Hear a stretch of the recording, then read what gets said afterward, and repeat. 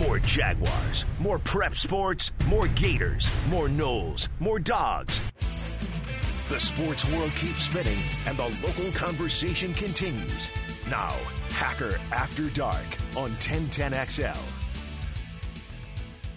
And a very good Monday evening to you, Jacksonville. It is Hacker After Dark, 1010XL, 92.5 FM with Dylan Denmark, the Hacker, Ryan Green with you. Glad you are with us as the 2022-2023 Jaguar season has come to an end.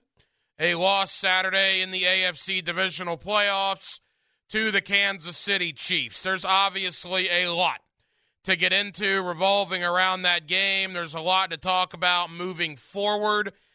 And there's a thought I have about this city and about what the Jaguars did to the city of Jacksonville over the last weeks and months. We will get to all of that. As you can imagine, we're pretty full tonight. Guest-wise, coming up in about 20 minutes, Brian Sexton, Jaguars.com, as we'll look back on the loss in Kansas City, look ahead to the offseason to be. Also, Mark Long of the Associated Press will stop by, as will Dave Campo. Well, it's always Monday night coaching with Campo here on Hacker After Dark. So we got a lot to do. It's going to be primarily all Jaguar-related tonight, as you would expect after the season came to an end on Saturday. Every night here on Hacker After Dark, we kick it off with a big deal of the night and Dylan Denmark. Let's do that right now. Time now for the big deal of the night. What's the big deal? What is the big deal? No big deal. It is a big deal. On Hacker After Dark. What an overwhelming success this season was. And this city on Saturday night, really the vibe I'm getting today is kind of a sadness, to be honest, which is a change from where we've normally been. Normally, here on 1010XL in the Jaguar fan base, pretty much every year since 2008, with the exception of 2017, it's a sense of relief. Thank goodness the season is over. It can't get much worse. What can they do to fix this team? Oh, I don't have to watch that anymore. How many times have you said something along those lines with the Jacksonville Jaguars for 13 out of the last 14 years? Because I've said it an awful lot. It's a relief that we no longer have to talk about loss after loss after loss and embarrassment after embarrassment after embarrassment. That's not the case today. Today, certainly on Saturday, it's maybe sadness is too strong, but I do sense that. This team was fun, man. This team was enjoyable. This team provided us some of the greatest endings in the history of Jaguar football. I mean, think about it. The game-winning pick six against Dallas by Rayshawn Jenkins is one of the best defensive plays in franchise history. The strip sack of Josh Dobbs in the AFC South Championship game in front of a national TV audience on ESPN. The third largest comeback in NFL postseason history against the Chargers to win the playoff wildcard game.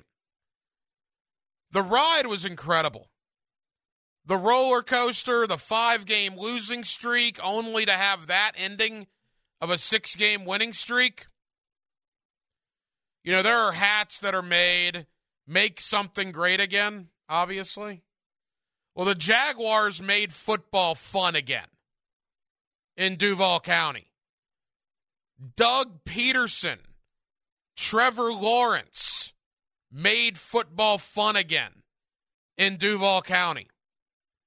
Now, when you think back to Saturday night, yeah, Christian Kirk's drop. Yeah, Jamal Agnew's fumble. Yeah, Foye Oluokun could have had that interception. It stings.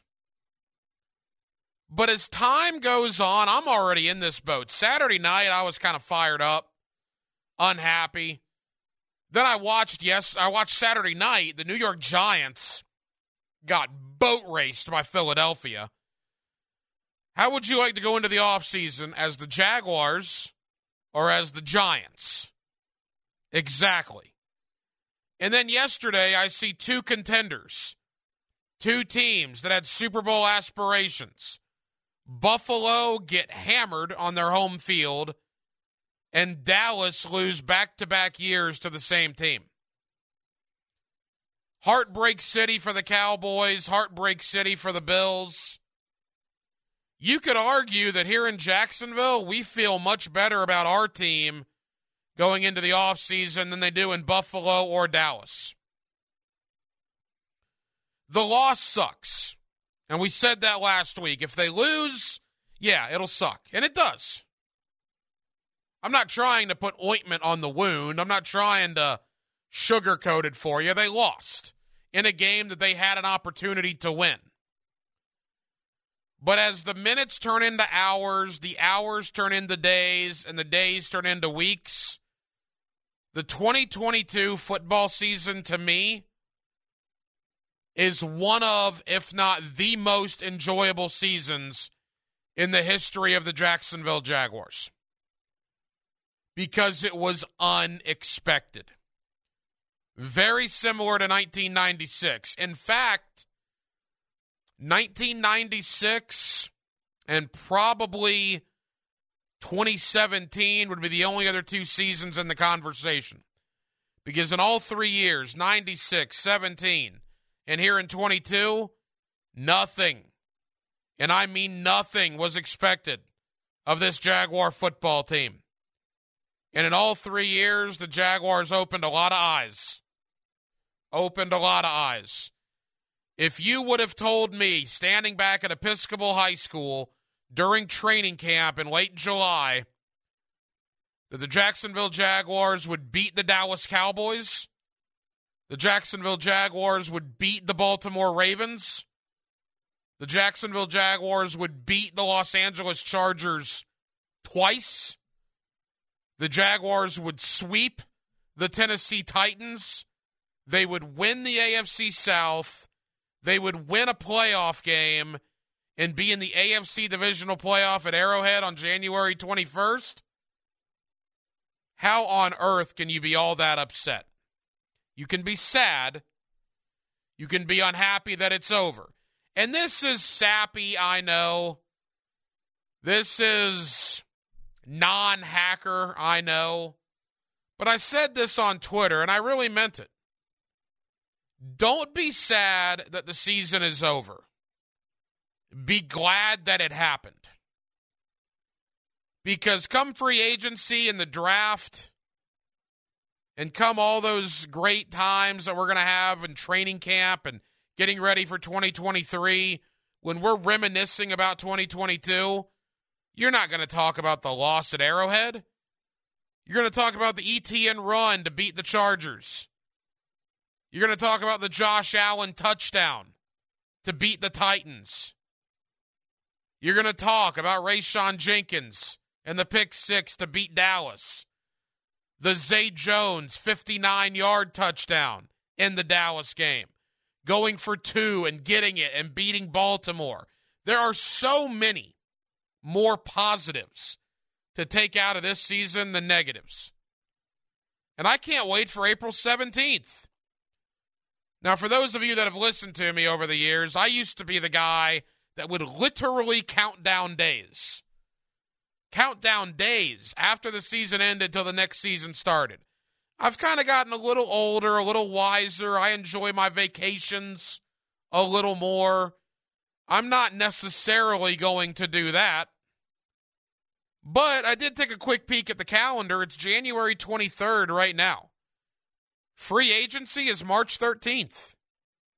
You got to figure out what you're doing with Evan Ingram, Jawan Taylor, Arden Key, Trey Herndon, Andrew Wingard, all these guys in 7 weeks. The Jaguars report back to work on Monday, April the 17th, 12 weeks from today. And there's different ways and a ton of ways to analyze who needs to stay, who needs to go, what do they need to improve on. But today and this week really just needs to be almost, celebration might be too strong. They did get knocked out in the divisional round. But they hired the right coach, and he's not going anywhere. They hired a good staff, and they're not going anywhere. And they have the guy at quarterback. Did you see that video of Trevor Lawrence standing on the ramp at Arrowhead after the game, greeting all his teammates coming off the field? That is a 23-year-old absolute leader and face of a franchise. That'll be the video that might stick with me almost more than anything. He's battered, he's bruised, his jersey is torn, sweat, dirt, blood dripping all over the place. And he stood there and he met every teammate.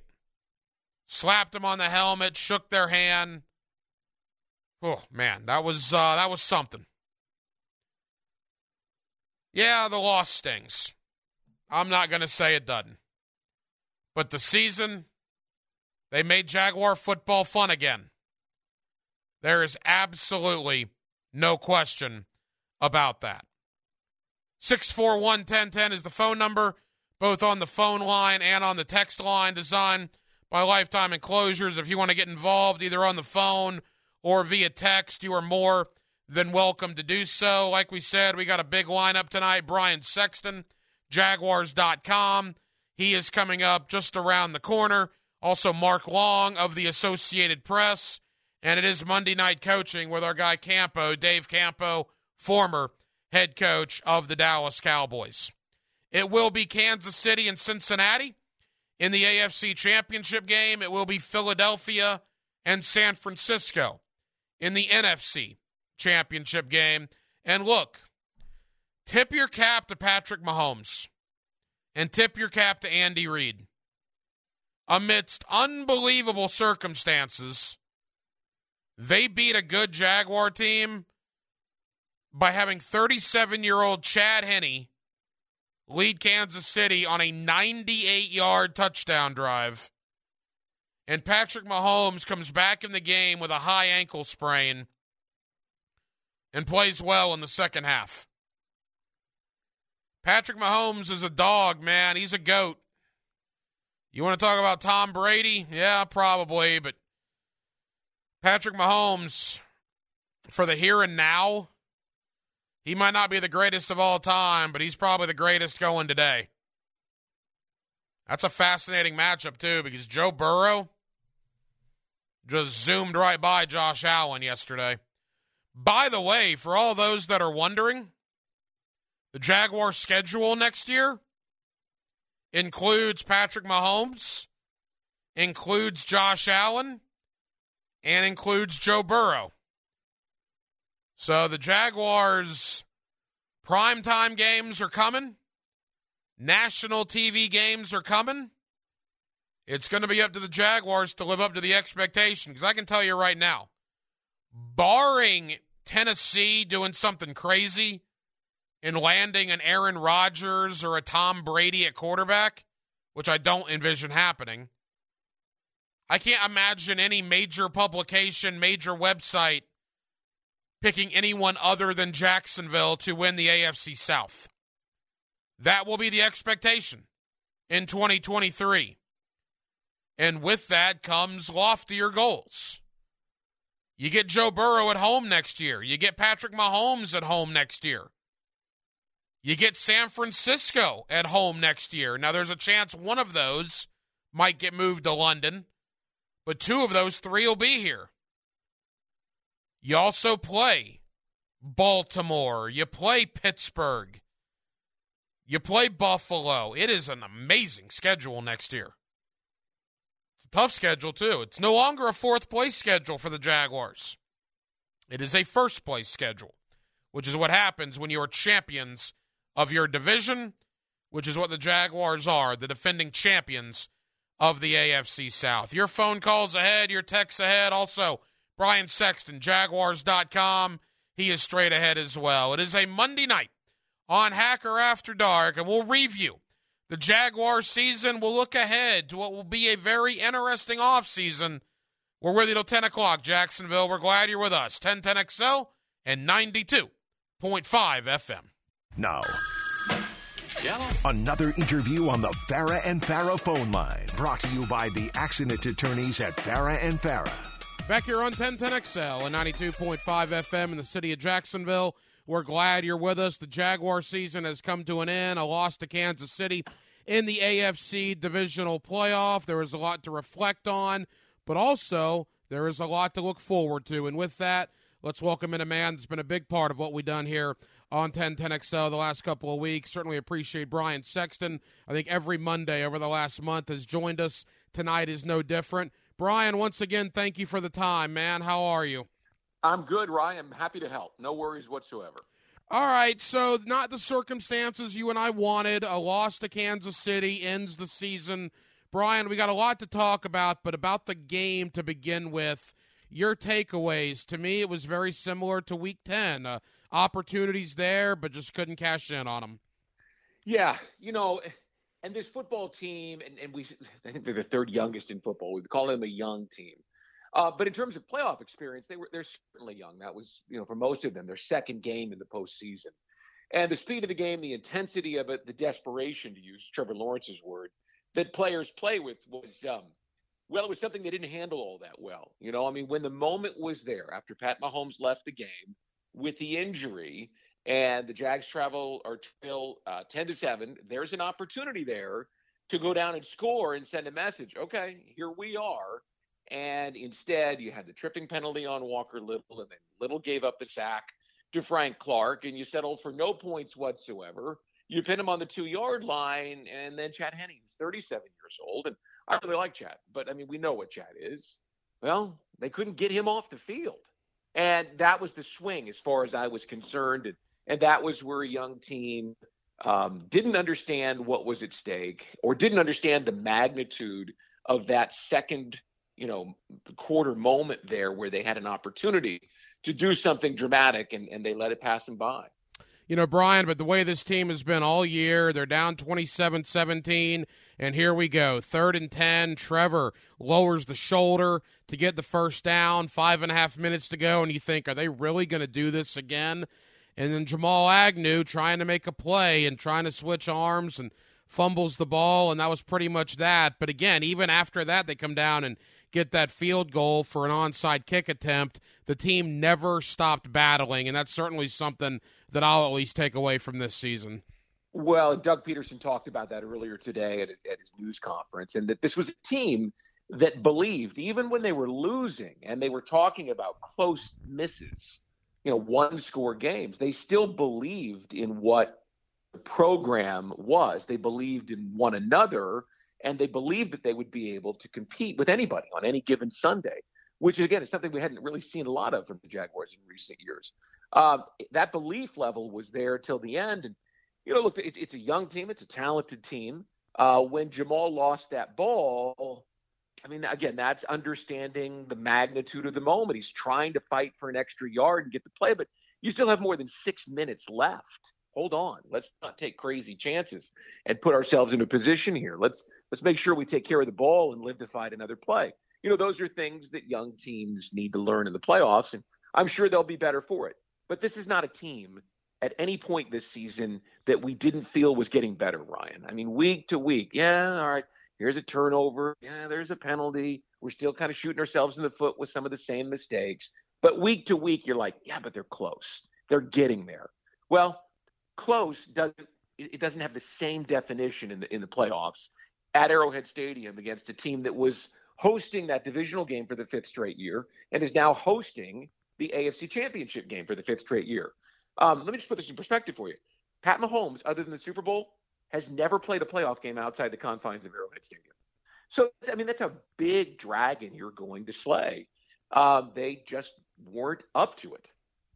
Brian, there's a video, again, Brian Sexton, Jaguars.com. There's a video that made the round Saturday night of Trevor Lawrence meeting almost every teammate that passed by him in the tunnel, slapping them on the helmet, consoling them, if you will. Boy, I thought that was a powerful video, and that's something that'll really stick with me as we head into the offseason. Ryan, I'll never forget on our Drive Time show the week before the season opener in 2020. We did this little whiteboard segment, and my take was tank for Trevor. Oh, the hate I got for that. You're a loser mentality, go away. But the reality of it was I and you and anybody that understands football and the game's most important position identified Trevor Lawrence as a talent worthy of losing every game in 2024. Every single one. None of those people that wanted to argue about it then would argue about it now. He is an elite talent, and he is an incredible prospect.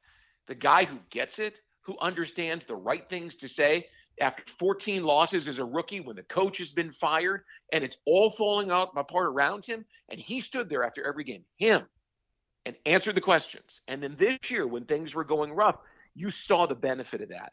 For him to stand there and to do what he did, that is elite John Elway, Joe Montana kind of stuff. He was worth losing 15 straight games for, because for the next 15 years, he's going to be the guy in this town. He's going to be the guy that takes you back to that level and gets you through it and on towards the Super Bowl.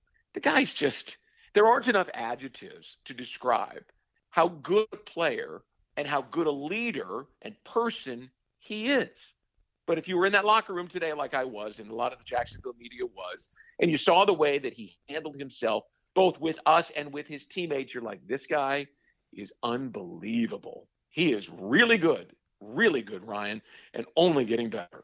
Brian Sexton, Jaguars.com. Brian, I'm going to look ahead to the offseason, but you just talked about Trevor. Now let's talk about Doug. Year number 1 in the books for Doug Peterson. I mean, what can you say about this guy and the impact he had on the organization, on the city? He made football in Jacksonville fun again, and I think people are a lot like me, a lot like you, cannot wait for 2023 in large part to what Doug Peterson brought here this year.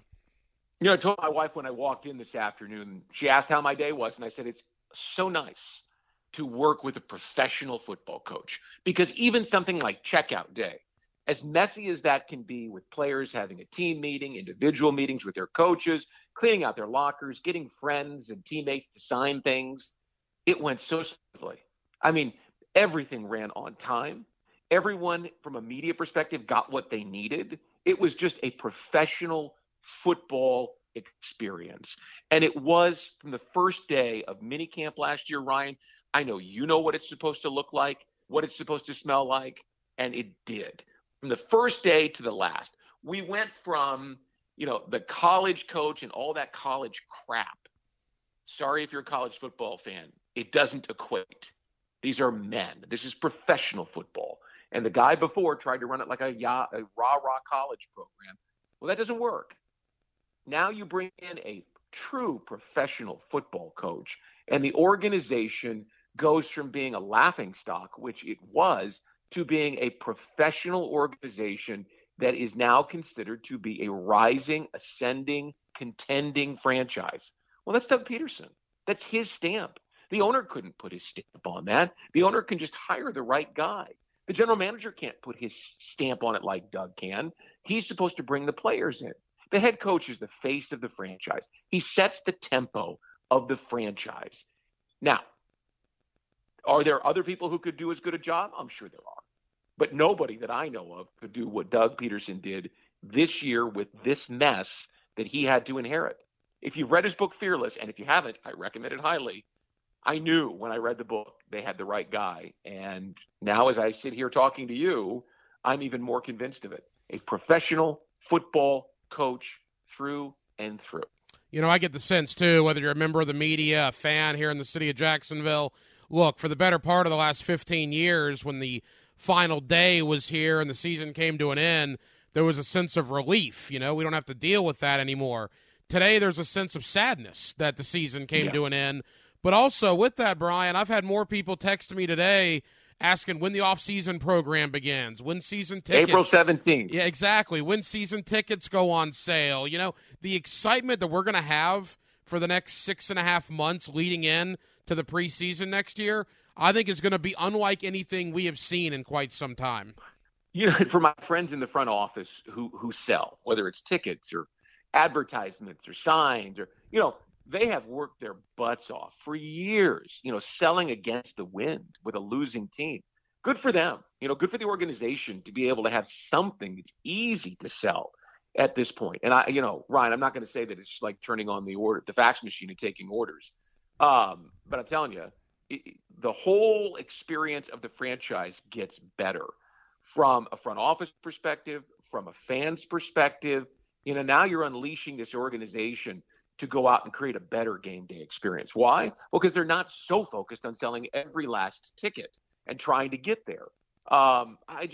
This whole thing lifts the franchise up and makes everything around it better. And I guess it doesn't have to be that way. I just have a lot of confidence in what Trent Baalke and Doug Peterson will do on the field to make everything off the field better. I'm excited to get out to the Rotary clubs and to the Saturday night galas that I'll be at. And instead of having to work the crowd to get people, you know, hey, maybe there is something to be excited about, I won't have to say a word. The questions will come. I'll just start answering them. It'll be so much easier for me and a whole lot more fun, too. Couple of more for Brian Sexton, Jaguars.com. April 17th, 12 weeks from today. The free agents to be. Look, we don't know what the future holds, but based on what Doug Peterson said today, based on what the individual players said today, the big ones referring to Jawaan Taylor, Evan Ingram, Arden Key, it appears the Jaguars would like those three guys to be in the future plans, and we'll have to see how the finances play themselves out. Yeah, as they sit right now, they're roughly $20 million over the cap, but 13.5 of that's coming off when you let Shaq Griffin go. So, you know, here's what we know. The television money kicks in after 2023, right? So not this season, but next season, it takes a big jump forward. And the Jaguars are in incredible cap shape from 2024 forward. They're tight against it this year because they were smart, because they were fiscally responsible, and they claimed the cash they paid in the year that they paid it. And so they didn't push money out like people do with credit cards. They are in a great space. That being said, they have the flexibility to go in there now and push some money out to keep players they want to keep. I know, and look, I love Evan Ingram. As a person and as a player, he's phenomenal. He wants to be here. I think they'll get something done. I want Jawaan Taylor back. I want him back at right tackle, which for me is saying something because I was beating the drum the last year that he's a guy who could move inside, and I think an all-pro guard. But, man, did he play so well at tackle. And you just can't let good players go. These are guys that are Jaguars. These are guys that you've developed. Now, as he's starting to find his stride, you're going to let him go? I don't think so. No way. You got 2 more years with Walker Little on his rookie contract. I'm going to find a way to make sure I make that one happen. And I think Doug made it pretty clear that Jawaan Taylor is high on his priority list. What is Calvin Ridley, Brian, going to add to this team, assuming he's 75% or more the player he was before he left? You know, he's that guy who grabs everyone's attention, that alpha receiver that safeties have to know, okay, the coverage is rolling this way, because there aren't many corners as big as he is. And he's a guy that will impose his will down the field. I had somebody tell me that when he was on in his last season, full season of playing, which was 19? Before the suspension, maybe it was 20, that he was top 3 in terms of separation, right? With his size, with his length, with his leaping ability. He's a guy that is open even when it doesn't appear that he's open, which means that someone's got to run with him. Someone's got to be over the top, and that'll open up things underneath. Zay Jones has the speed, so you're going to have a corner on him. You're going to get mismatches with guys like Ingram and Kirk. What it will do is it will supercharge the passing game. It will take it from being good with the potential to be better and turn it into a great passing offense. And I say great like that so confidently because of my, what I saw this year from the quarterback. but also the head coach and the offensive system, the brain trust of Press Taylor, Jim Bob Cooter, and Mike McCoy. Look, they'll dial this thing in, and with a guy like Ridley, and again, we hope to hear something about him shortly after the Super Bowl. Mid-February, he can apply for reinstatement. The word from people who are around him is that he's been working out, he's in great shape. I think he puts his feet on the ground with something to prove, with a football team that has something to prove. The more I look at it, I think that was a really shrewd move by Trent Baalke.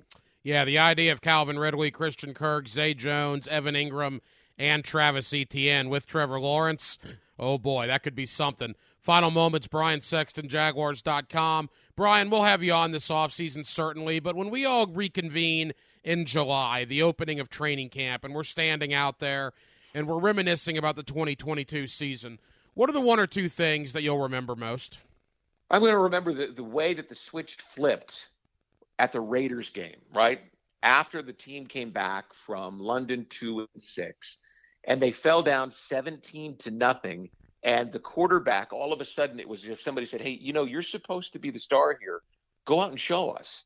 And he battled them back from down 17-0. I think it was 17-10 at the half.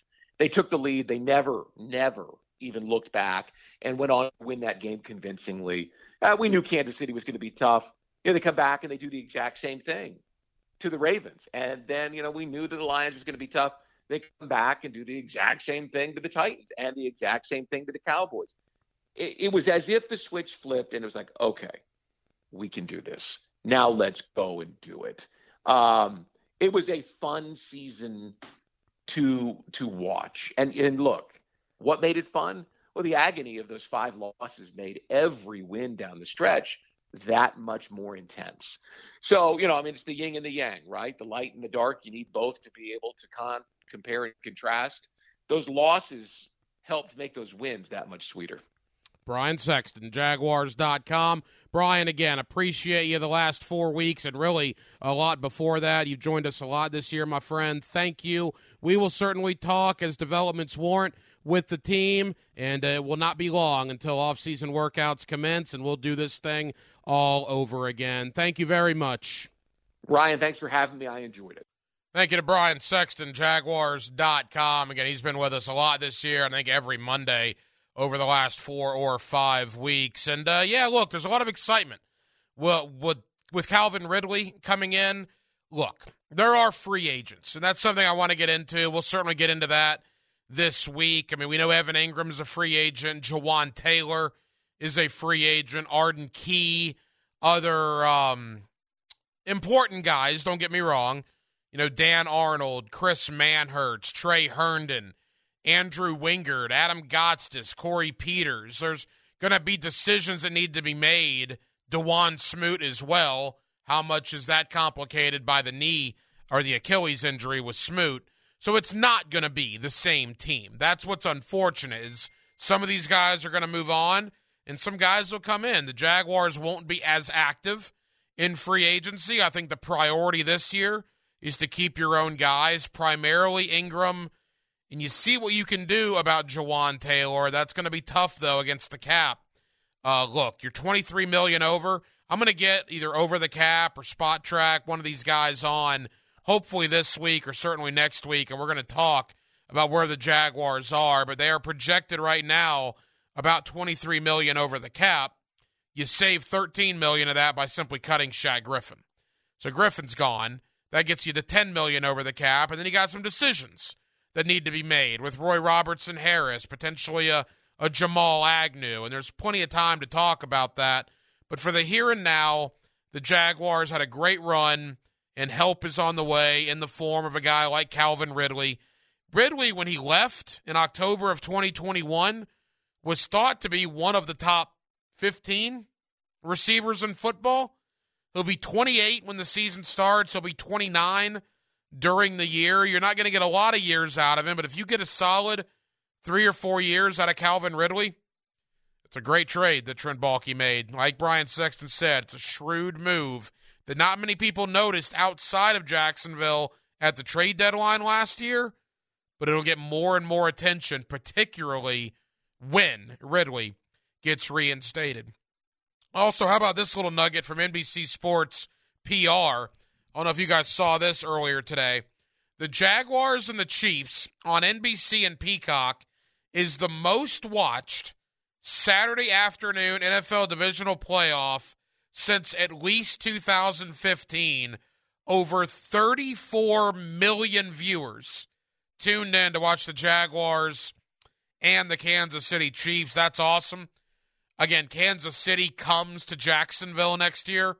Assuming that game is not the one moved to London, I would anticipate Mahomes versus Lawrence next year will either be a Sunday nighter or a Monday nighter.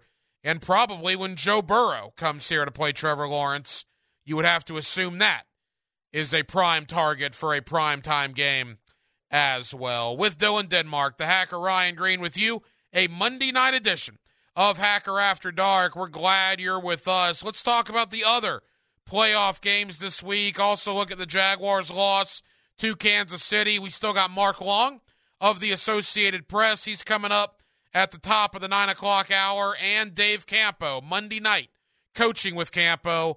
That's all still to come as we roll on till 10 o'clock here on Hacker After Dark. It's 1010XL and 92.5 FM. It does, but there's some factors that go into that, and injuries and all that play a big part in our success, throughout the year. But yeah, I mean, you feel like your window of opportunities now, strike while the iron's hot, so to speak, and we've got to take advantage of that with the guys we have, with the free agent process, obviously the draft process coming up, and just we got to hit on all those benchmarks and continue to improve the team. The thoughts of Jaguar head coach Doug Peterson. He addressed the media for the final time today. He'll be back April the 17th. That is when the offseason program will begin for the Jacksonville Jaguars. I believe that is 12 weeks from today. It is Hacker After Dark on a Monday night here on 1010XL and 92.5 FM. Doug Peterson talking there about a young football team. Does he think because this team had so much success this year and is as young as they are, is that a sign they're going to be good for quite some time? Look, they're going to be good for quite some time as long as Trevor Lawrence is healthy and the quarterback. I mean, that's the bottom line. They have Trevor Lawrence. Just like Cincinnati's going to be good because they have Joe Burrow. Just like Kansas City is going to be good because of Mahomes, and Buffalo is going to be good because of Josh Allen, and the Chargers because of Justin Herbert, and on and on and on. I mean, the Jaguars are in that conversation because of Trevor Lawrence. And as long as he's healthy, and as long as he's here, good times are going to be had in Duval County, which, does make you wonder who would be a bigger priority for the Jaguars to re-sign. Evan Ingram at tight end or Jawan Taylor along the offensive line. Taylor's a little younger than Evan Ingram. Ingram's been in the league, 6 years? Taylor only 4. Are you confident that Cam Robinson's coming back 100%? Or are you just going to swing Walker Little out to right tackle? Or if you think you have a good thing going, do you try to re-sign Jawan Taylor, move Walker Little inside? If you truly want your best 5 linemen out there, would you consider Cam Robinson left tackle, Walker Little left guard, Luke Fortner at center with Brandon Sheriff at right guard, and a re-signed Jawan Taylor at right tackle? That would be intriguing to me. The Jaguars picked 24th in the draft. Look, we're going to have a lot of time to talk about that, but off the top of my head, I'm thinking corner, potentially tight end, depending on what happens with Evan Ingram. Do you need another rush guy? Or will the Jaguars maybe change things up? Do the Jaguars change up to a more traditional 4-3, where then Trayvon Walker and Josh Allen can have their hand on the ground, and that way you have a Lewican at middle linebacker, and on either side of him you could put Devin Lloyd and potentially Chad Muma. There are a lot of interesting things that could happen on the defensive side of the ball this offseason. Mike Caldwell will be back at coordinator. I think he should be back. I thought he was good. I thought Press Taylor and Mike McCoy and Jim Bob Cooter on the offensive side of the ball, I got no problems with the staff. And that's going to be great for Trevor. I mean, do you realize going back to Clemson, his final year at Clemson, he's gone from Dabo Swinney to Urban Meyer to Doug Peterson in less than 24 months. Now he's going to finally have some consistency at head coach. He's going to finally have some consistency at offensive coordinator, at quarterback coach. It's going to be nice. It's going to be nice defensively. Think of a guy like Josh Allen. He's gone from Doug Marrone to Urban Meyer to Doug Peterson. Same thing at defensive coordinator. 3 different guys. Now that defense will finally have some consistency for the first time in 3+ years. Doug Peterson also talking to the media today. I thought this was a very interesting question and answer. Listen to how Doug Peterson answers this question. He was asked if the season can be a success without winning the Super Bowl. I think for us this season, I think there is a sense of accomplishment for, everything this team has gone through over the last year and a half to go from, one of the worst teams record-wise a year ago to winning a playoff game this year. There is a sense of accomplishment, and it's just a credit to these guys, to have it all starts in the offseason, and it starts with the amount of people that we had and the players that we had here in the offseason to build the foundation, to, start there, and then to just keep building upon that. It wasn't a pretty season by any means. I mean, we had that stretch in there. It was pretty rough on us, but every guy in there right now, they all had a belief that we could accomplish our goals, and they never wavered from that. And it's a credit to them to kind of sticking to it. It is something to really build upon, with the accomplishments that we did this year. Absolutely, this season was a success. It's not even close. If there's any Jaguar fan listening right now that says the season was not a success because they didn't win the Super Bowl, I'm sorry. I love you, and thanks for listening, but you're nuts. An overwhelming success. You went from 1 win in 2020 to 3 wins in 2021. Let me do my Wolfson math there. That's 4 wins in 2 years. And you took that to 10 wins this season, including beating Justin Herbert in the playoffs? Yes.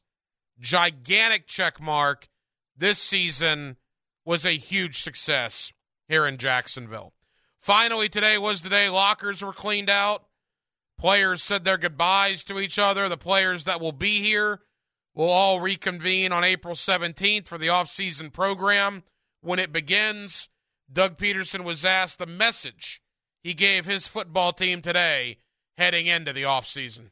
It's important how we message the team in the offseason. Obviously, our rookies, the Trayvon Walkers, and our rookie class, the guys, first-time players, they finally get an offseason, to kind of relax and get away and then begin their training process again. So it'll be really good for them this offseason. And then, for everybody else that's kind of been through, this season, there's some veteran players that have never been to the postseason. There's even some second and third year guys that have never been to the postseason. So how they handle these next couple of months is critical to their performance, their success. And then when we start the offseason program, mid-April again, just where they are, mentally with starting another season. But it's truly a reset, at this point. Yeah, you take a deep breath, go on a little vacation, enjoy yourself, and you're back at it. April 17th, when the offseason program commences, the team will look different. Jaguars have, I believe, 13 unrestricted free agents.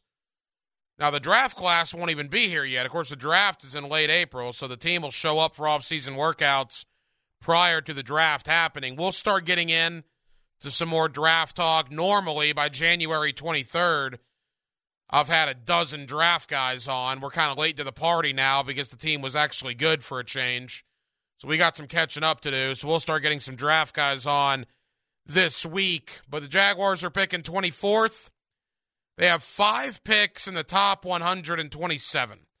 They got 1 pick in the first round, 1 pick in the second round, 1 pick in the 3rd round, and 2 picks in the 4th round. So 5 picks in the top 127. I believe they have 2 6th-round picks as well as a 7th-round selection. Currently, no 5th-round picks. But that's for another day. Right now, we're talking about the way it ended in Kansas City and what to look forward to over the next days and weeks to come. Mark Long of the Associated Press. Always enjoy the conversation with Mark. He'll tell you what he thinks. There is no question about that. He is next. With Dylan Denmark, the Hacker Ryan Green with you. It's halftime on Hacker After Dark, Jacksonville. 1 hour down, 1 hour to go. A reminder, we're streaming as we always do for your viewing pleasure. On YouTube, just search 1010XL. You'll see Hacker After Dark on YouTube till 10 o'clock tonight. Likewise on Twitter, at 1010XL on Twitter. You'll see the show there until 10 o'clock this evening. Mark Long of the Associated Press, next, here on 1010XL and 92.5 FM. Now, Hello. another great guest on the Farah and Farah phone line. Brought to you by the accident attorneys at Farah and Farah. Back here on 1010XL and 92.5 FM in the city of Jacksonville. We're glad you're with us. The Jaguar season has come to an end. A loss to Kansas City in the AFC divisional playoff. Let's take a look back and certainly take a look ahead at what's to come. It'll be a very interesting offseason here in Jacksonville. Let's do that with Mark Long of the Associated Press. He's always kind enough to join us here on 1010XL. Mark, how we doing? I'm doing well, Hacker. Thanks for having me. Hey, Mark, always appreciate the time, man. Know you're busy. Know you were over here with Doug Peterson, and as the players were leaving earlier today. And, boy, you go back to Saturday, Mark, very similar to the regular season game, man. There were chances for the Jaguars. There were certainly opportunities there, and they just were not able to cash in on those opportunities. Yeah, obviously when you're playing on the road and you're playing a team the quality of somebody like Kansas City, your margin for error is small. And I don't care who you are. You know, I don't care if you're the Pats or the Bengals or the Bills or the Jags. You have a small margin for error going on the road in the postseason against a team like that that's been there, done that, very experienced. And, you know, the Jags did exactly what you couldn't do. They got off to a little bit of a slow start, even though it was 7-7, dug themselves a little bit of a hole later, and down the stretch, turned the ball over twice. And that's those were killers. A 98-yard drive to Chad Henne that should have been stopped by an interception or at least a third down play. And then, the Jamal Agnew fumble is just crushing. So those are the plays that you had to have go your way to come out with a win. And really, you probably were gifted a little bit with the Patrick Mahomes injury. That one certainly went your way. And then when you get his backup on the field, Chad Henne, a guy we all know pretty well, and you can't let the backup coming in cold like that drive the team 98 yards. So those are the kind of things that'll doom anybody. And so you got to learn from them, got to move on, and I think it'll be a learning experience for everybody, and certainly something they'll build on moving forward. Mark, it's interesting. I mean, you could argue really 13 out of the last 14 years when the season's come to an end, it was almost a sigh of relief, right? For the players, the fans, the media, everybody involved. There's such a sense of, I would almost call it sadness, that the season has come to an end because Jaguar football was made fun again, in large part due to Doug Peterson. I mean, can you put into words what Doug Peterson has meant to this organization this year? I mean, he's meant everything. He is the right guy at the right time. They were lucky to get him. It looked like they were headed in a different direction, and they ended up doubling back to Doug, and rightfully so. And I don't even think Shad Khan and Trent Baalke, I mean, they got it right, but I don't know that they knew how right they had it when they landed Doug Peterson. He was a guy who came in and understood right away that this is the team that had gotten burned last year from Urban Meyer, and they needed to heal. And then they got to work. And, he didn't grind them like some coaches in the past have, but he worked them hard. And then he eased up when he needed to after he felt like all the hard work was in. And then he eased up a little bit down the stretch. And, we saw that in OTAs. We saw it again in training camp. But he got a lot out of him. He got him ready and then got a lot out of him and then watched him grow. And that was really probably his number one role. He kind of sat back, had the perfect demeanor for a young team in terms of, hey, I understand they're going to make mistakes. We're going to grow week to week. Things aren't going to go right, but I'm going to be the same guy, win, lose, or draw. And when they went 0-5 in October, everybody might have been panicking when they're 2-6 or then 3-7, but not Doug Peterson. He's like, listen, this is going to be a good team. We're heading in the right direction. We've got these, we just got to learn how to win. And to the team's credit, probably, a lot of veteran leadership, a lot of young guys kind of coming of age, they figured it out and really provided some dynamic wins down the stretch, probably a little more suspense than fans and players really wanted. But when you sit back and look at it, 8 wins as underdogs this season, tied a modern NFL record. Those huge comebacks against the Raiders, the Cowboys, Tennessee even, and then certainly the dramatic one against the Chargers. I mean, it really was a little bit of a Cinderella storybook season for these Jags. And then they go in and nobody's giving them a chance against Kansas City, and they go in and I think they had a pretty admirable showing. So I think if anything, the result of this season is they are poised to at least be a factor moving forward. Yeah, if you were a season ticket holder here in Jacksonville, you got your money's worth here over the last 6 weeks. There is no question about that. Mark Long of the Associated Press.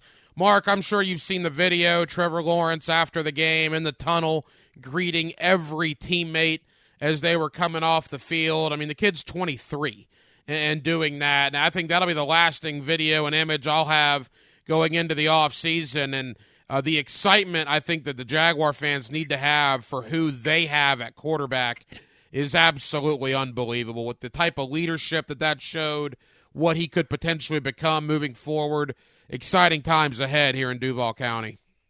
Yeah, he's everything you wanted. He is the generational quarterback. He's a few years behind Patrick Mahomes and Joe Burrow and even Justin Herbert, but he's what you think, and even Josh Allen for that matter, but he's what those guys are, he's going to be, or at least it looks like that's what he's going to be.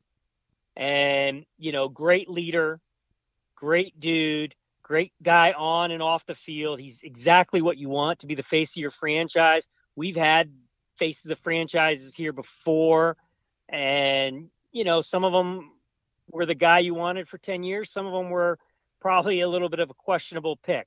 So he's not, and he's only going to get better. And I think if you look at it, Hacker, from a standpoint of the coach and the GM looked at Trevor Lawrence going into this year and said, not only is he a rookie, they called him a rookie minus.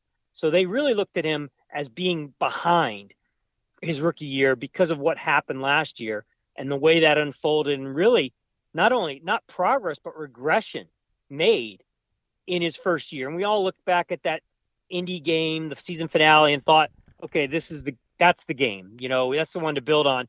But I think they looked at him and said, okay, now the body of work was he just needed an overhaul. So they went back to the basics, overhauled this kid, and had really pretty low expectations. I don't think the expectations on Trevor were very high, especially when you looked at, how he played during some early season games. But, he really caught fire, came around. And here's the crazy part. As well as he played, as good as he played against the Chargers and some other games on the stretch, he's got a ton of room for improvement. Doug Peterson was saying today that it's really just some of the real basic throws and catches are where they've got to get better. They've just got to get better. I'm not talking about the deep balls or the contested catches or, the ones on 3rd and long, whatever, some of the placement. It's really just, the easy ones to the flat, the easy ones over the middle. Some of those that they're missing on time and time again. Everybody knows what I'm talking about. But if you've watched the team play, that's where he wants to see the most growth in Trevor Lawrence next year 3, but really is year 2. So, and Doug said it today, Most guys make their biggest jump between year 1 and year 2, and that's where Trevor is. He's between year 1 and year 2, at least when you're talking about with that same staff, the same offense, some continuity that he hasn't had in a few years now. Yeah, I mean, if you go back to his final year at Clemson, he's had 3 different head coaches and 3 different coordinators his last 3 football seasons, and now finally he'll have the same coach, the same coordinator, the same group around him for 2 consecutive years. A couple of more for Mark Long of the Associated Press. All right, free agency is going to be here in the blink of an eye, about 6 weeks away. I know off-season workout program is in 12 weeks. On April 17th, Mark, when the Jaguars come back, let me throw a couple of names at you. Is Evan Ingram still a Jacksonville Jaguar? Sure. I think either they work out a long-term deal or they tag him. I think that's first and foremost their priority is to keep Evan Ingram in the fold, and they'll do it by either a long-term contract, and if they can't reach sides on a long-term contract, they'll use the franchise tag on Evan Ingram and move forward and hope to maybe sign him a long-term deal like they did Cam Robinson after tagging him. But I don't think there's any question they're not going to let Evan Ingram get to free agency. And they'd be stupid, really, to let him get there. And he's the best pass-catching tight end we've seen in Jacksonville in franchise history, and he's still really young, still an ascending player, and they've got to keep him in the fold. I know you were at the Doug Peterson press conference earlier today.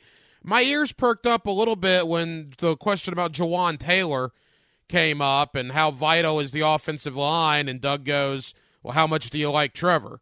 I was thinking Jawaan Taylor might be out the door. I don't know. After I heard that, is Jawaan Taylor more of a priority than maybe some of us thought? Yeah, I would put him at number 2 on my list. I have Evan Ingram number 1, and I'd have Jawaan Taylor number 2. And the reason I say that is obviously he had a really good season, borderline great season for this team. Still, again, a young guy, a guy you drafted. Those are the guys you want to see get second contracts, the guys you drafted, the guys you've invested in. You start kicking those guys to the curb, and you're no better than the previous regimes. Re-sign the guys you drafted, the guys you've put 4 years into. Make those guys a priority, and I do think Jawaan Taylor's a priority. Now, what's the cost? That's the question. And everybody wants to say, well, we can just slide in Walker Little at left or right tackle. Cam will be back at left tackle. Well, that's fine. What happens if Cam has a setback? Okay, then what? What happens if Walker Little gets hurt? Then what? How about maybe you make Walker Little your left guard and see how Walker Little, Cam Robinson, and Jawaan Taylor play? This franchise got to stop thinking about. I'm talking about the fan base. Stop getting rid of good players. Jawaan Taylor's a very good player. Played great this year. Let's see, and if you think that maybe it was a contract year and he was playing for money, fine, good. That's probably some truth to that. But I want to actually believe that it was the scheme and the offensive line coach, Rosher, might have been a better fit for Jawaan Taylor than the previous regime. And that's really what I believe is the case here, that you got an O-line coach in there who really gelled well with Jawaan Taylor, and his best football's ahead of him. So I would say the challenge will be to the Jags is try to keep Jawaan Taylor, and Walker Little would be a bonus. I mean, worst case scenario, Walker Little is another really high-quality swing tackle in his 3rd year who, is in case of emergency, break glass, you throw in Walker Little and you don't skip a beat. That's the worst case scenario. Best case scenario is he makes your O-line better by playing left guard or certainly just adding in depth. Final moments here with Mark Long of the Associated Press. I guess of the other guys, Arden Key would come to mind as maybe the 3rd biggest priority, but that goes into what will they do defensively? And I've heard all sorts of things in the last 48 hours. How can you get Muma and Lloyd on the field together? Do they need to go to a conventional 4-3 because Trayvon Walker and Josh Allen are better as ends instead of outside linebackers dropping in coverage? All that stuff will be figured out. But Mark Long, in your opinion, what do they need to do on defense in that front 7 moving forward? I don't think they really need to do a ton. I mean, you look at what they did against the Chiefs. You look at what they did down the stretch in the second half of games. I think they figured some things out. I don't know that I would go in there and make wholesale changes. I know what you're talking about, but I think it's possible that Trayvon Walker's best position is as a 3 technique. And so maybe you let Roy Robertson Harris walk at, $10 million. You let him walk and you take that money and you keep Juwan Taylor. You take that money and maybe you keep Arden Key and Dwan Smoot. But I'm not so sure what they're going to do on defense. Obviously, Shaquille Griffin's gone. That's going to save you, I think, $14 million. I would be surprised if they bring back Jamal Agnew, only because you can't pay your number 4 receiver $5 million, and he's close to $5 million against the cap. I think that's bad business. And you think you're upgrading your offensive core there with Calvin Ridley. So you're going to probably take a downgrade at 4 and 5 from Jamal Agnew and go find a return guy somewhere else. Go draft one or find a return guy on the street a little bit cheaper. But if you made those 3 moves that I just said, if you did Shaq Griffin, Roy Robertson Harris, and Jamal Agnew, you probably then immediately have enough money to sign your draft class, bring back Evan Ingram, and bring back Juwan Taylor. Everything else, works out. I don't know if you can do that and get Arden Key and or Smoot, but maybe there's some other guys in there that, I don't see as being high value, high money guys. But, if you do enough of those middle end guys, maybe you can get enough money to bring somebody else back. Mark, final thought. Obviously, we'll talk this offseason as developments warrant down there, but when we're all convening for training camp, and it's the opening day of training camp 2023, and we look back on the 2022 season, what will be one or two of your, fondest memories of this team? Well, I think number one is the fight. I mean, this team was never laid down, never gave up, never was woe is me. They really, really set the bar high in that regard, that no matter what happens, no matter what kind of hole they dig for themselves, they feel like they can get out of it. And when you have talent around Trevor Lawrence, that's always going to be the case. When you got a defense that is able to get some takeaways, that's going to be the case. You got a pretty good kicker, a really good punter, maybe even borderline great punter, the best punter we've seen here in Jacksonville.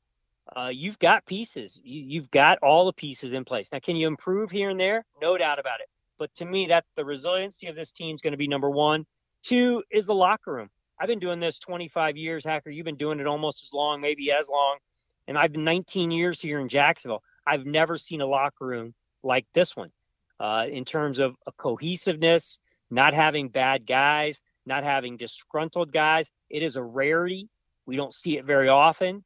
And, I hope they'll be able to keep that going. I think they will. They don't have a lot of egos in that locker room. So that's number 2. And then the head coach. I mean, it's very rare if you've seen that head coach quarterback cohesion that you read about it, you see it on other teams. We haven't seen it here in Jacksonville. Are you kidding me? David Garrard, Blaine Gabbert. People inside the building were trying to run those guys out of town. Obviously Bortles, Minshew, Foles. I mean, all of those guys. We haven't seen that here. And so for the first time in 19 years, we really, really see quarterback, GM, quarterback cohesion. And I think it ought to be celebrated. Mark Long of the Associated Press. Mark, always appreciate the time, man. Have a great offseason. Once free agency gets here, the draft, we'll certainly have you back on to get your thoughts on how the offseason's going. But thank you, my friend. We'll talk soon. No problem. Thanks for having me, Hacker. There you go. Mark Long of the Associated Press, always kind enough to join us here on 1010XL and Hacker After Dark. Monday night edition of Hacker After Dark. It would not be Monday without a little Monday night coaching with Campo. My man Dave Campo has joined me all year, every Monday, to review the Jaguar game and preview the next Jaguar game. Unfortunately, there's no game to preview now, but we will look back on the 2022 season. We'll look ahead to the offseason. And what about the coaches? What is their world like in the coming days and weeks as they prepare for the draft and for free agency? We'll talk to a guy that did it.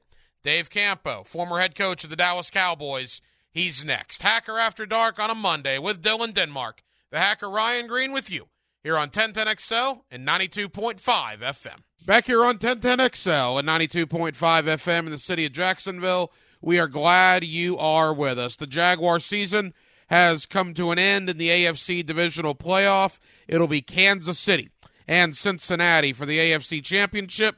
On the NFC side, it'll be Philadelphia and San Francisco for the NFC Championship. Let's talk about all of it with our guy Dave Campo, former head coach of the Dallas Cowboys, always kind enough to join us here on Monday evenings on Hacker After Dark. Coach, how we doing? Not so hot. You know, that was a tough pill to swallow up in Kansas City. You know, it was one of those games where you literally can pick out 3 or 4 plays that make the difference in the game. And, you know, they didn't go our way. They went their way. So, you know, it's a great season, but the final destination was not great.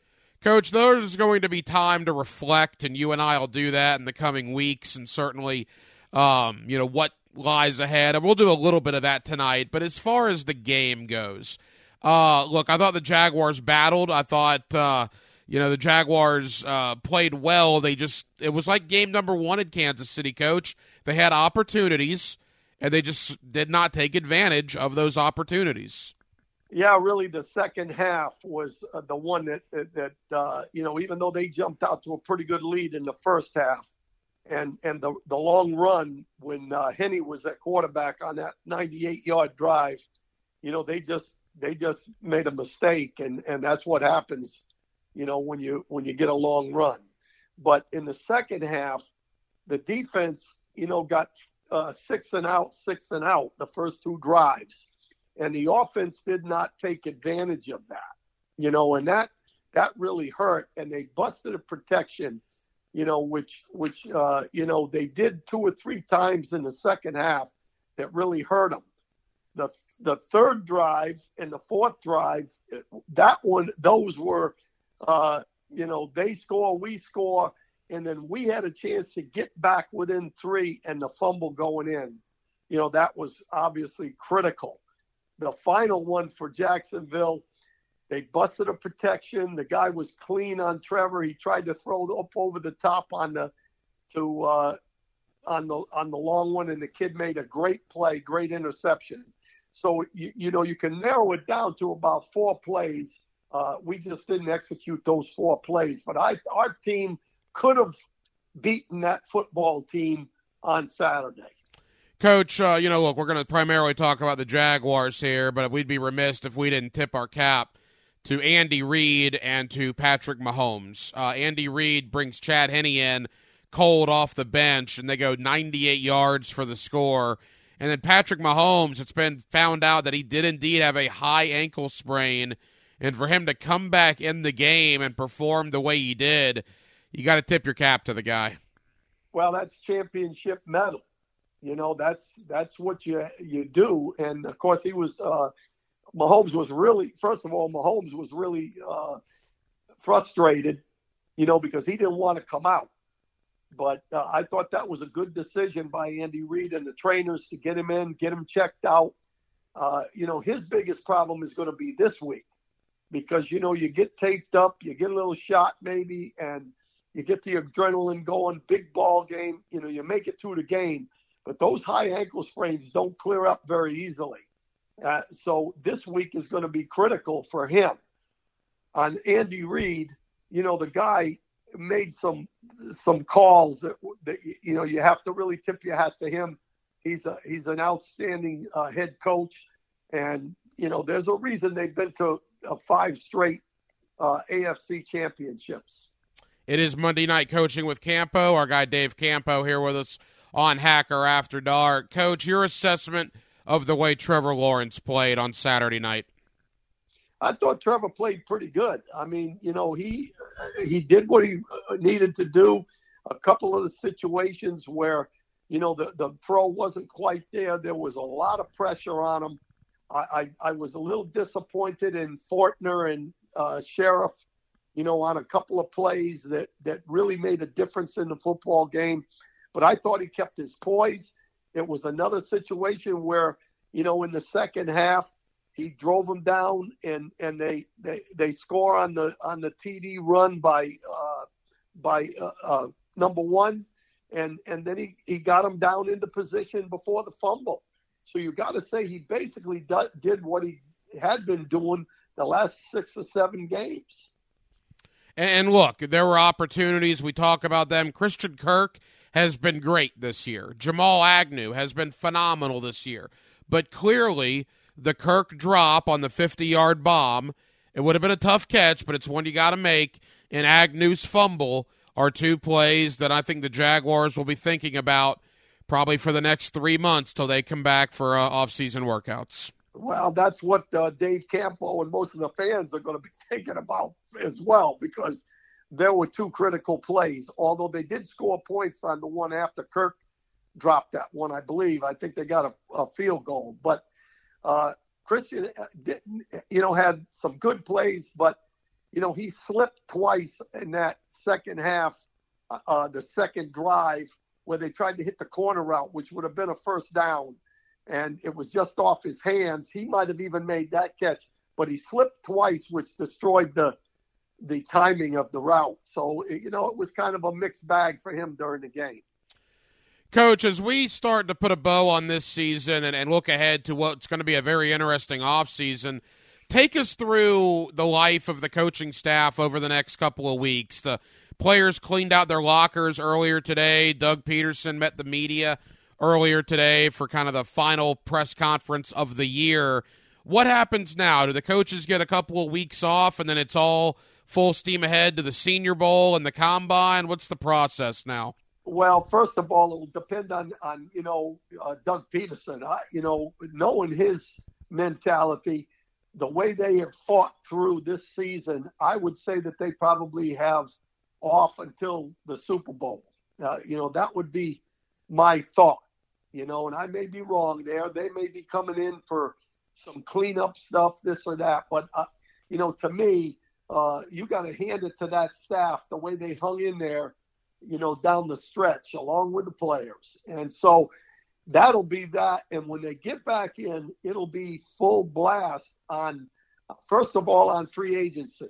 They'll be looking, the scouts have all looked at it. They have a pro personnel department that is graded probably every player in the NFL. They'll be looking at the guys that are available. They'll be looking at their money to see where they're at there. But it'll be the coaches kind of, looking at guys. They'll have a final meeting about, each position, what their needs are, where they come from. But it'll be film grading. And then once that's done, then it's draft for half of the day, and then watching the cut-ups and looking at what they did during the season for the other half of the day, right up until, the draft, and then the start of the OTAs and the mini camps. Monday Night Coaching with Campo. Dave Campo here with us on Hacker After Dark. Coach, I'm going to throw a couple of names at you, and you give me your thoughts moving forward. These are some unrestricted free agents that the Jaguars have to decide on pretty quick. Free agency begins on March 13th. The 2 biggest, we'll start with Evan Ingram. Yeah, looking at it from where we're looking at it, and again, obviously we don't know what the thinking is in the building, but he's a got to have, in my opinion, because, he's been a critical part of their offense right along here. He's lowered his drops. The problem is going to be, from a free agent standpoint, do you franchise him? Do you try to get a long-term deal? He is getting up in age a little bit. I think that, the bottom line might be if they can't work something out financially, I think they would probably think about franchising him. He needs to be here. In my opinion, he has a great feeling with Trevor, and I think that's important. Coach, where are you with a guy like Arden Key, kind of a role player type, but certainly a guy that did very well this season? Well, I think Arden Key is one that you can get with a reasonable number, especially since he said he definitely wants to be here. Now, they probably all say that because they'd like to get a nice raise. But, to me, he is a factor. In my opinion, when they finally started getting going after Walker got hurt, he was played a lot more down the stretch. And, they moved Walker inside some, kept him, outside and brought him off the edge. I think he's a valuable member. But again, he's not – they have to take care of the core guys first. I would not call him a core guy, but I would call him a guy that they really need to consider bringing back at the right number. One of those potential core guys perhaps is Jawaan Taylor, although it's going to be an interesting scenario with him, with what Walker Little did coming in for Cam Robinson. You get Cam Robinson back next year in theory. Do you move Walker Little to right and let Jawaan Taylor walk? Is Jawaan Taylor a guy that you want to bring back here? That's probably also one of the bigger questions that'll be answered over the next 6 weeks. Well, that's a two-part answer. Would you want him back? I would say yes, because I think the guy played better this year than he has at any time. And he's in my opinion, a better than average right tackle.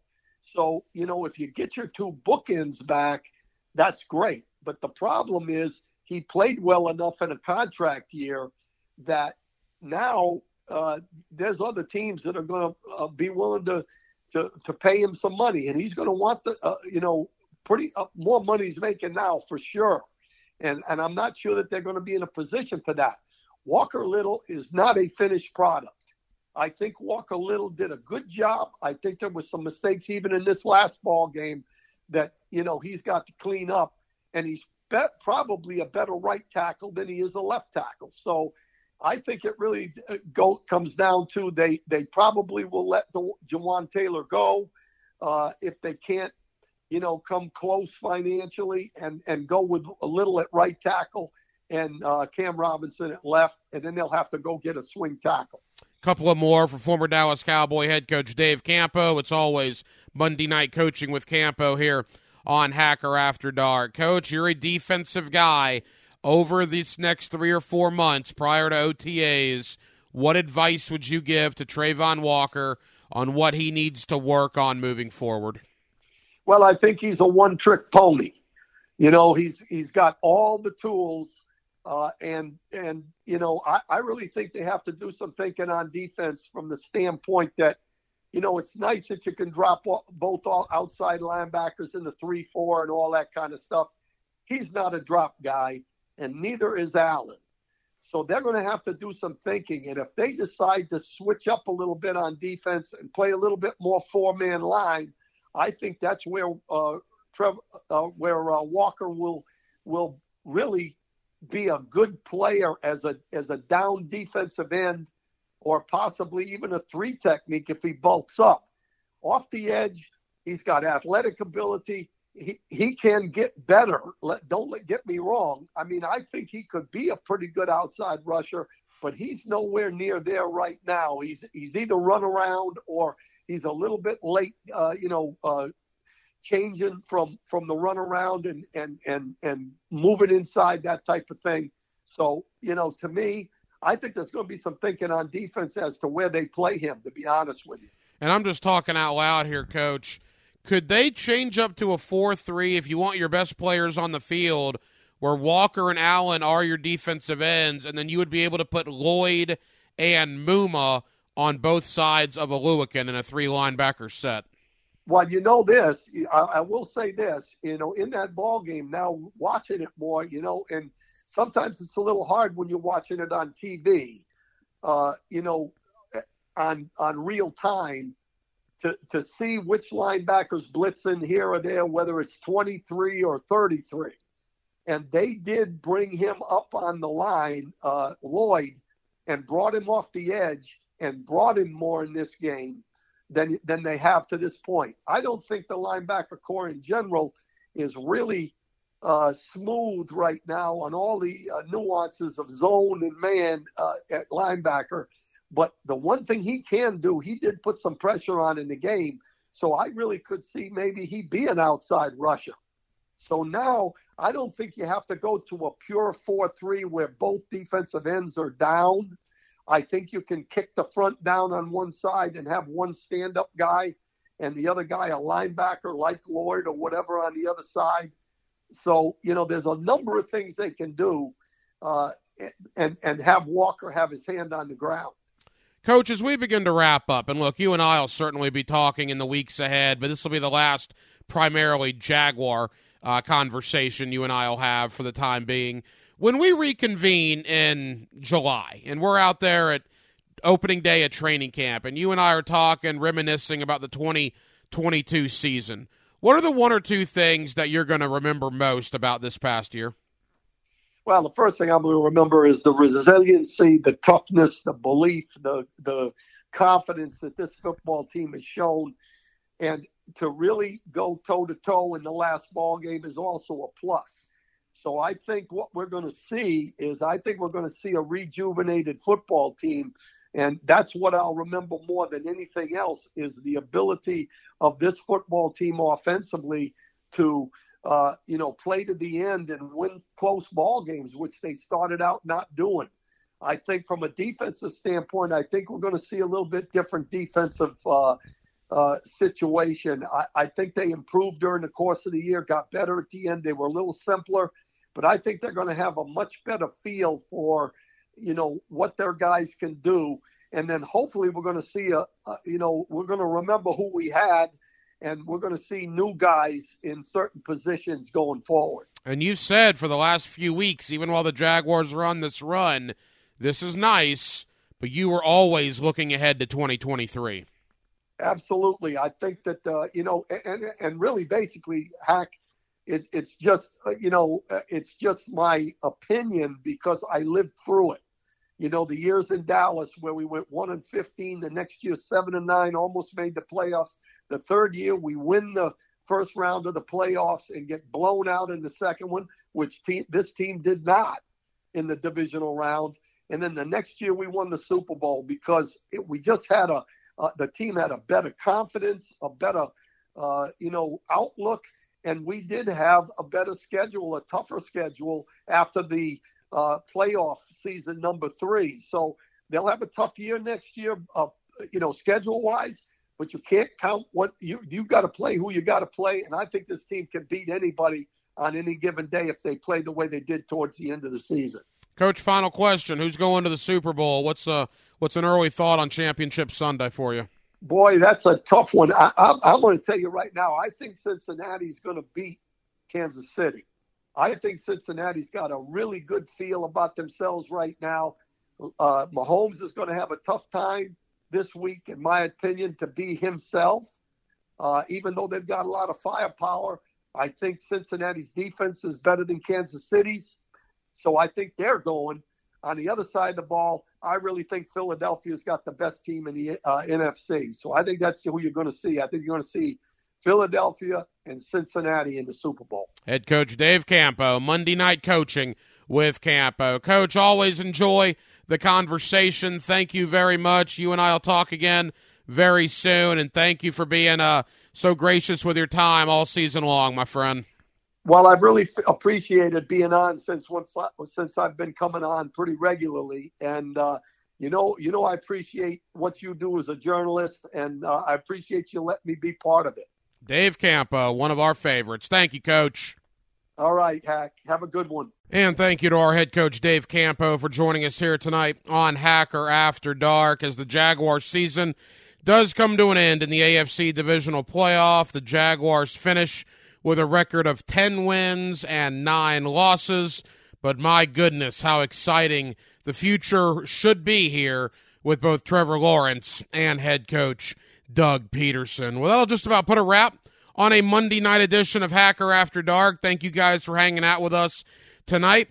Again, Brian Sexton, Jaguars.com, joined us. You heard from Mark Long of the Associated Press, and a little Monday night coaching with our guy Dave Campo. All three guys, we certainly thank them for joining us here this evening. We'll be back tomorrow night. Are you kidding me?